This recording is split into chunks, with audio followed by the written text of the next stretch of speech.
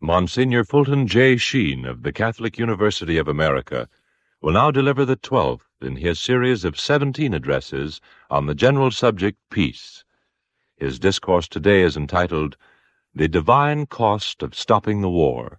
I present Monsignor Sheen. Friends, in this broadcast we enter into the very heart of the question, why does God not stop this war? And the answer is that the divine cost of stopping this war would be the destruction of human freedom. This needs some explanation. Let us begin with this fact. This is not the only kind of a world God could have made. He could have made a world without freedom. He could have so fashioned us that we would have been good by the same necessity the sun rises in the east and sets in the west. But God willed not to make a mechanical universe peopled by automata. Rather did he choose to communicate to us something of himself, namely his freedom. Not in the same degree of perfection, of course, but enough of it to say no, which would give a charm to a yes when we freely chose to say it. In other words, God chose to make a moral universe, where characters would emerge by the right use of freedom, a universe like a nation, where there would be patriots because men might be traitors. A universe like a battlefield, where there would be heroes because men might be cowards. A universe like a church, where there would be saints because men also might be devils. There is no epic for the certainties of life.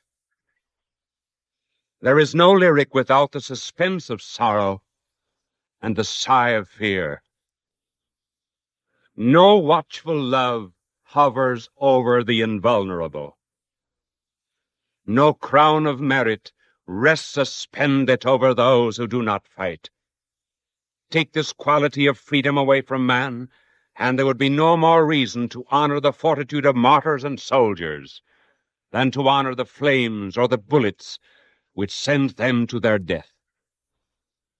God willed to make a moral universe of praise and blame, but this could be done only by making men captains and masters of their own fate and destiny.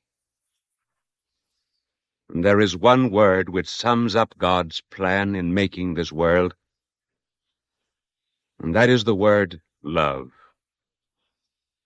God made each heart capable of love, but love implies a choice. Love is not only an affirmation, it is also a negation. If I choose this, I necessarily reject that. A heart that loves must be a heart to give or to keep. Because, therefore, God willed to make love of him possible in this world, he had to make us free. But if he made us free to love, he had to make it possible also for us to be free to hate.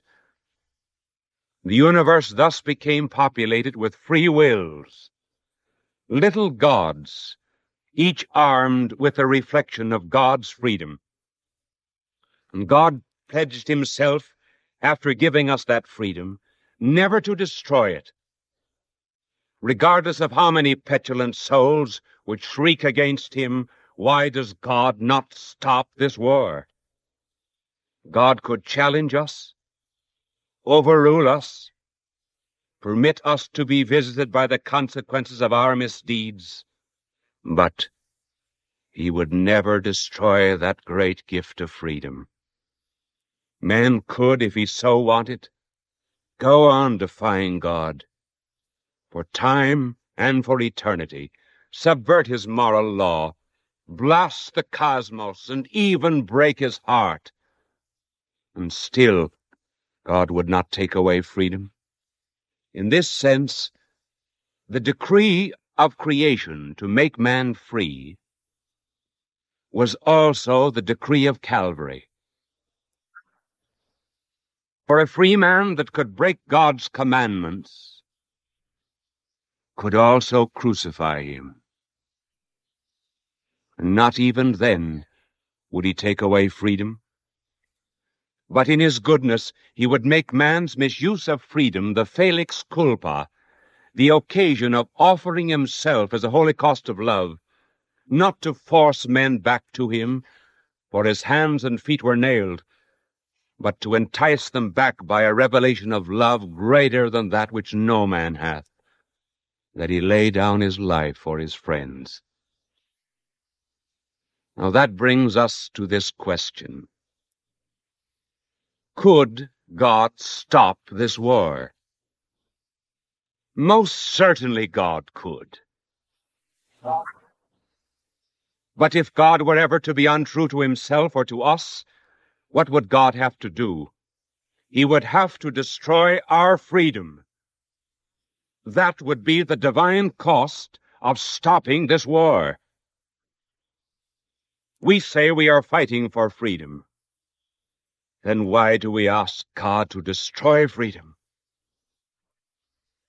And that is precisely what we ask when we say, why does God not stop this war? We say we are fighting to destroy dictators. Then why do we ask God to become a dictator?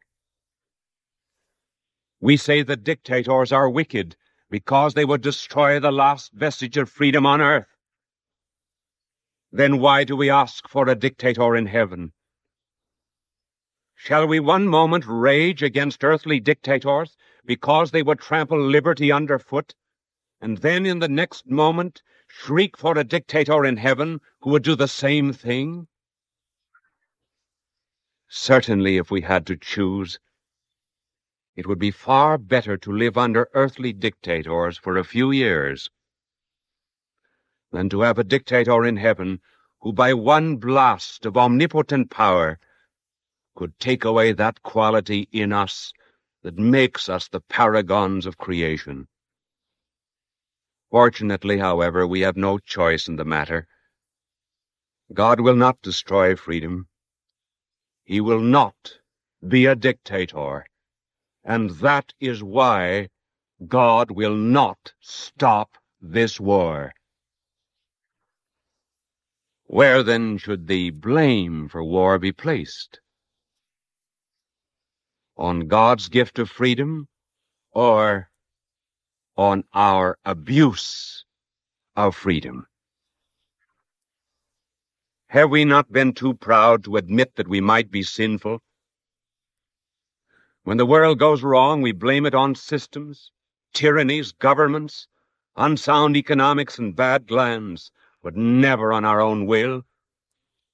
The real evil in the human situation lies in man's unwillingness to recognize his dependence, his finiteness, his creaturehood, or the possibility that there exists something greater than himself. Sin is the abuse of freedom.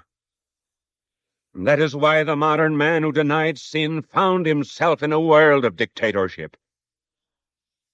Even the idea of hell is bound up with freedom, because hell means responsibility. Deny hell, and you deny responsibility. Deny responsibility, and you deny freedom. We began this broadcast by asking, why does God not stop the war? Now the question is turning around. Why do we not stop warring against God? This war is not of God's arbitrary making. It is the effect of our own abuse of God's gift of freedom. We must therefore not expect God to suspend the operation of his laws to protect us from their consequences. God will not suspend the law of gravitation to protect the life of a man who throws himself off the top of the Empire State Building. Neither will God suspend the operation of his moral law to immunize man from a war that is born of the abuse of freedom and of the de-Christianization of individual and social life. Why should we always think of the dictators as the creators of the world's woe? They are not its creators. They are, rather, the creatures. Dictators are like boils, superficial manifestations of an inner rottenness. They would never have come to the surface if there had not been the proper conditions in the world from which they came. It would therefore be a very fatal mistake to think that if we could get rid of the dictators, this world of ours would be lovely and rosy. In the last, we assumed that if we could get rid of the Kaiser, the world, in the last World War, we made that live in peace and prosperity. Kaiser. But we have another world war in 21 years. We removed the boil, but we kept the infected bad blood. We rid ourselves of the symbol of the world's wrong, but we did nothing to correct the wrong. And what assurance have we now that if we defeat these wicked dictators, the world will pursue justice and righteousness? Unless we cut down the evil tree that begets this evil fruit, we shall go on having more wars. To change the figure, it will do us no good to treat the world for a fox bite, if, like the Spartan youth, we are going to continue to carry a fox in our blouse. This war, did we know it, is really only an episode in the working out of a great truth. It is not the great truth that is an episode in this war. And that truth is that this war is not a sign that men are with God. It is a sign that men have been against him. What I'm trying to say is that God did not start this war, and God will not stop it apart from our free cooperation with his law, which is the perfection of our freedom. And when the world is crashing down on our heads, it's really silly and stupid to say that the major frustrations of life are economic or political, or that if we had another system of economics or another kind of government, all would be well. It is not the systems of the world that have gone crazy, but our hearts.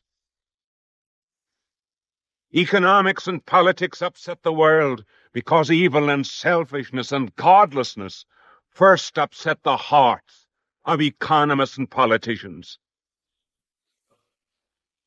And to assure ourselves that the major ills of our time are not economic, we need but inquire, who are the disillusioned people of the modern world? They are not the poor. They are not the economically dispossessed.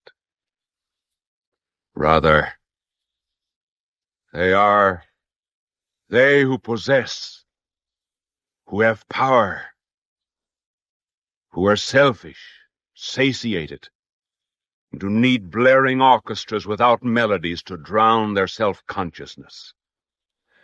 There is 1,000 times more disenchantment among the intelligentsia than among the poor.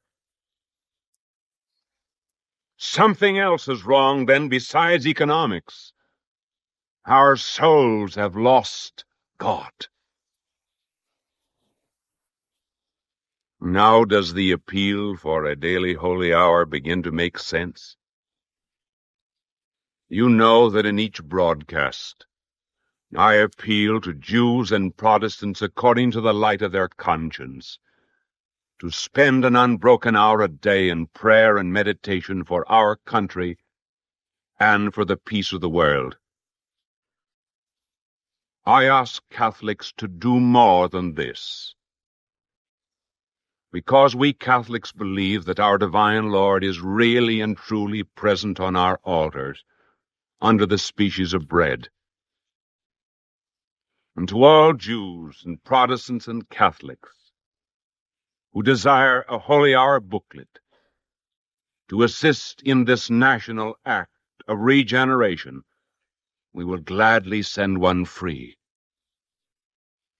The reason of the Holy Hour is to make us conscious that sin's the source of the world's confusion,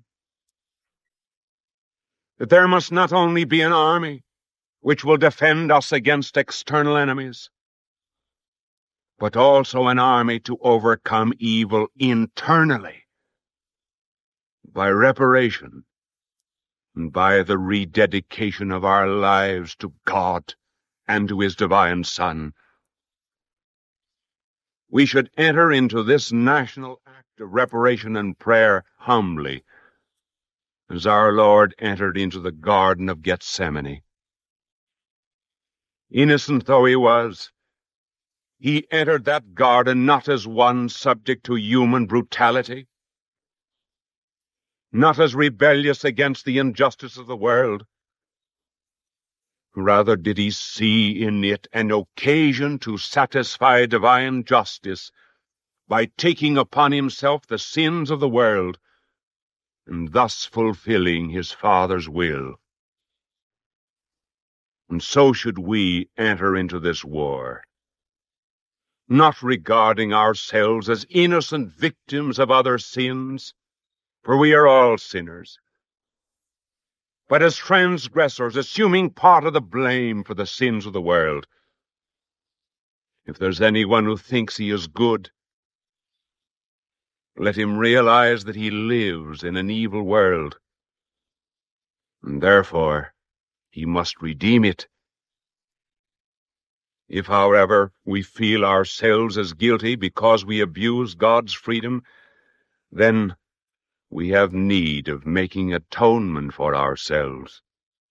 In either case, we are under God's purposes, humbly submitting ourselves to His will, either to repair the broken fences of our neighbors, or else to replant our own wrecked vineyards. Like unto the master in the garden, we will not say we are under a violence imposed by men, but under the sweet compulsion of furthering the cause of God. And in our hearts we will feel less that we are suffering from man's injustice than from a free cooperation with God's justice for the redemption of the world.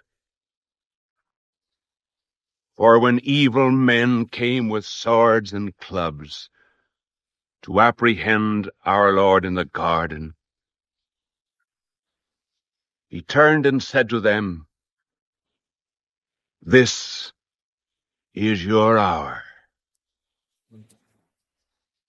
and the power of darkness,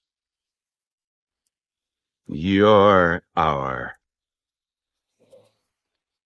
And all that you can do with it is to extinguish the light. Your hour. And all you can do with it is to turn the world into Stygian blackness. Your hour, with the seeming power of authority, but which in reality is only the power of darkness, the power to do evil. And we are living in such an era of the world's history now. An hour of darkness. where evil has its way. And how shall this darkness be ended? Not by the sword alone, even though justice sometimes must be armed. Evil can be overcome only by matching an hour of darkness with an hour of watching. And that is why our Lord in the garden, when he turned to Judas and his followers and said, "This is your hour of darkness," said to his apostles, "Can you not watch with me 1 hour?" He suggested that the holy hour of watching is the divine remedy for the hour of darkness. Shall we foolishly believe that there is any other escape? Satan has his hour, but God has his day. And that day can be ushered in only by watching through the night. Will you watch 1 hour with him? God love him.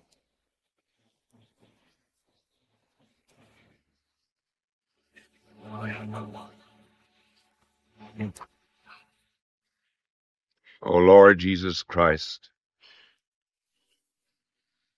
who in thy mercy heareth the prayers of sinners,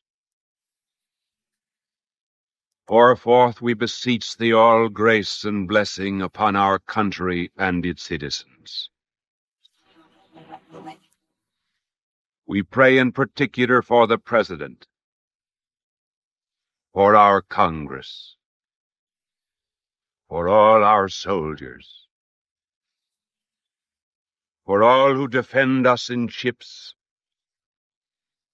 whether on the seas or in the sky, for all who are suffering the hardships of war.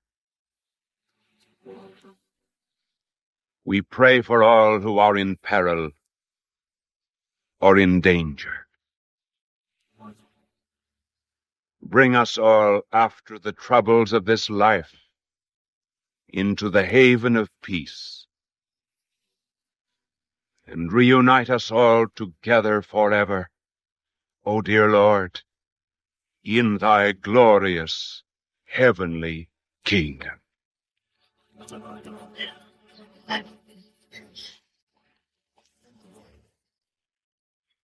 The address you have just heard was entitled "The Divine Cost of Stopping the War," and was delivered by Monsignor Fulton J. Sheen of the Catholic University of America. This was the 12th in Monsignor Sheen's series of 17 addresses on peace. A copy of today's talk, or of the Holy Hour booklet described by Monsignor Sheen, may be obtained by writing to the National Council of Catholic Men, Washington, D.C., or to the station to which you are now listening.